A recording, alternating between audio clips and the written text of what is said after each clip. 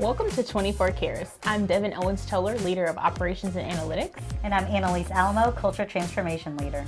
We are Cares by KJE. We are a tech-enabled strategy and leadership development firm specializing in diversity, equity, and inclusion.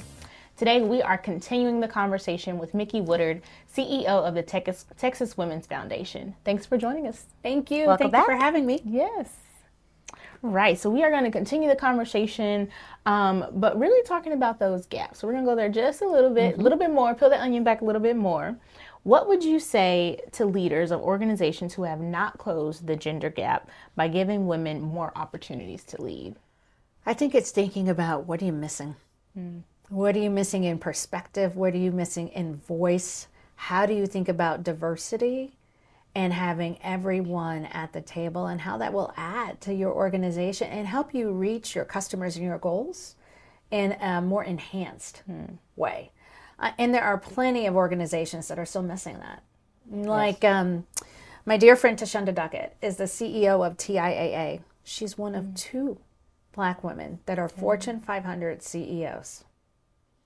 That's insane in 2022. And so how do we think about what's missing in that conversation for companies across America at all levels? That's the other piece.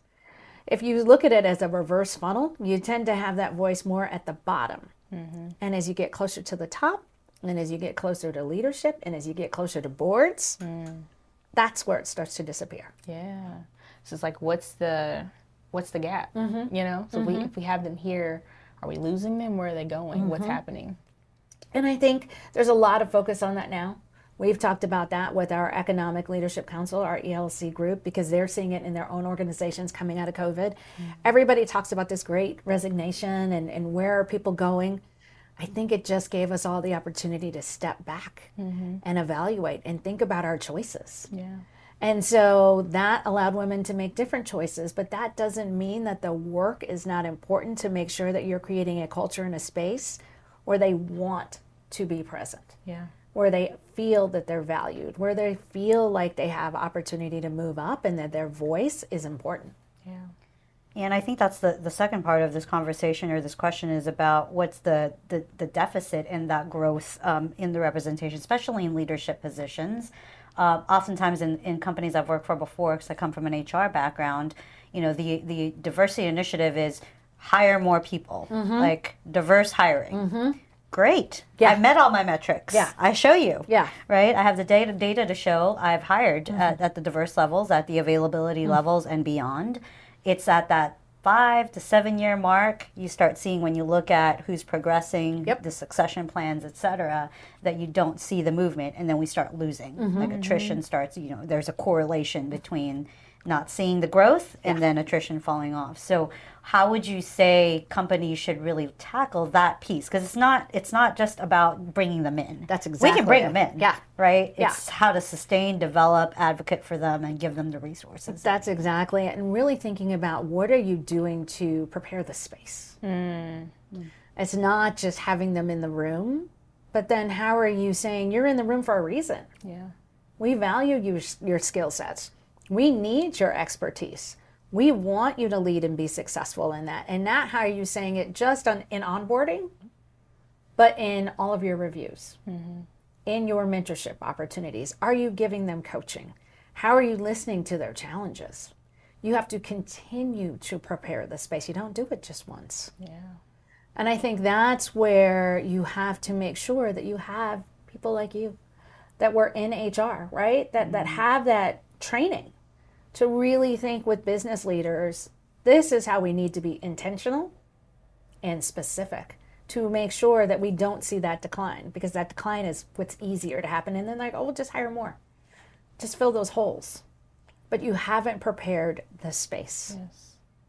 Yes. And I think that's the challenge that a lot of companies face is how to prepare that space, right? Because it's a change. It's a deliberate behavior change on even the subtle questions that you ask, or during a meeting, your presence during a meeting. Are you inviting? Are you micro affirming? Those types of behaviors, and that's a shift for a culture that's not used to that. Absolutely, it's a change and it's an investment, and that's the other piece. Do you have the funding available to think about coaches and hiring people externally? Do you have the fortitude to think about mentoring and what else will be needed to prepare that space?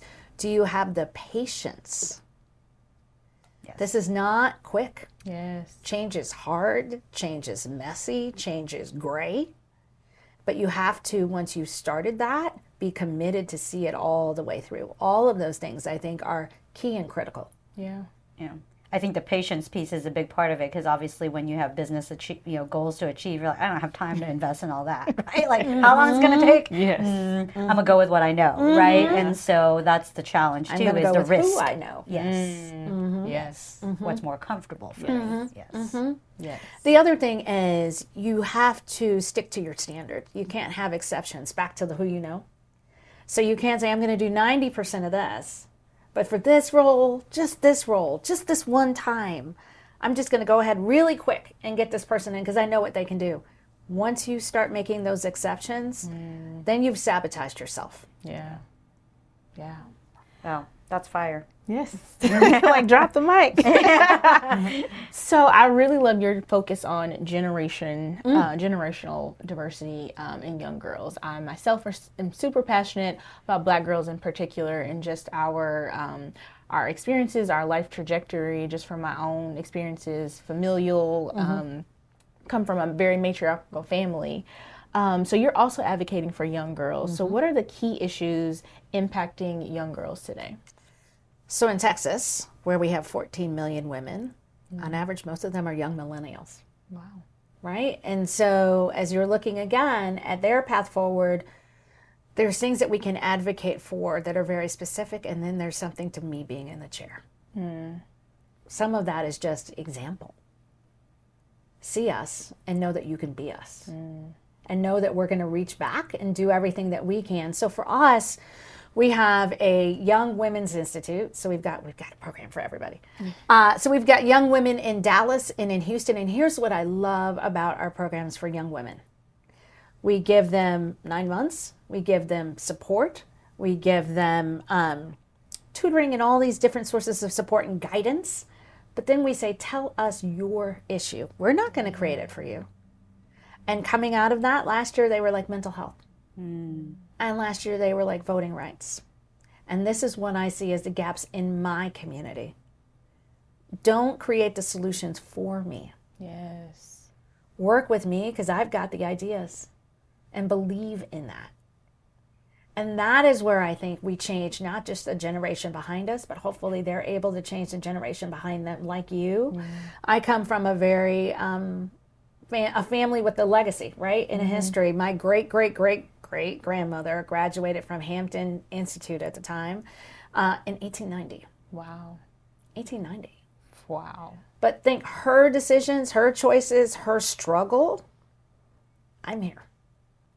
And that's what we're trying to do, is see far down the path, not just the next generation. But it is working with the women that, like we're doing through our Young Women's Institute and other initiatives that we have. Yeah, really investing in changing the way we grow up and the way we, we grew up one way, we were instilled or told or taught certain things, and kind of the undoing and the unlearning of some of that to empower them at an even younger age to be able to, hopefully they don't have to jump the hurdles. Hopefully the hurdles aren't there anymore, but if they are to jump those a little bit faster. And say, we'll listen to you. Yes. We'll listen to you. So tell us what you want us to help you focus on. Yes. And what I also love about our Women's Foundation is we work in concert with women's funds and foundations across the country. So a lot of us are doing this work with young women, and a lot of us are sharing our learnings. Because it isn't just young women here or women here. It's going to take all of us everywhere to push back. Yes. I love what you said about the longevity. I mean, my motto or hashtag in life is find your purpose, leave a legacy. And yeah, you steal that? It's all right. But that's been kind of my mantra, or my motto in life. And I think, I've got teenage girls and one's in college and things like that. But, thinking about, sometimes it's short-term thinking for them, right? Like, what can I get now? And it's instant gratification, right? I can Google something, I get a text, I can get answers fairly quickly. So it's instilling that what you do now is also going to impact future generations, and kind of seeing that longevity and the impact of that's what legacy they're going to leave behind. So Exactly. I appreciate that about the investment into young girls today, and mental health is a number one thing right now. Yeah, and for them to be able to vocalize that, a few years ago you probably didn't, you just struggled. Yes. And so for them to say, this is how we're struggling, we're looking at anxiety, we're looking at depression, we're looking at the impact of social media, we're looking at bullying, help us. Yes. I'm here for that. Yes, for That's sure. great. And as we talk about, as our young girls enter into the workforce, and that access starts there, right? As they enter in the workforce, in all the work that you're doing in research and education, healthcare, mental health, childcare, housing, to name a few, how does this holistic approach help us to prepare more women and girls for better opportunities in the future? Well, just take housing. How are we making sure that there's somewhere that they can afford, somewhere safe that they can afford, somewhere safe with transportation that they can afford? It's all of these levels and layers, and being really specific about that. And here in Dallas, that's challenging. If you're trying to work here in Plano, then how are you getting from South Dallas out here? What does that opportunity really look like for you? Or what does it not? And so for us, it's really all of those areas we think really ladder up to, is there access? Is there not? And for who? And being really intentional about those conversations and who we bring in. So we have 41 amazing women on our board. They help me with all of this. Nice. That's great. That's a lot of layers to think about. Yes, it is. All right. Well, thanks so much. This has been a great conversation, really diving a little bit deeper into not just, women in the workplace, but young girls and how things are that trickle down and how things are impacting them. Thank you for tuning in and listening to 24 Carats, where we help you live a 24/7 commitment 365. Stay tuned for next week's episode as we continue the conversation with Mickey.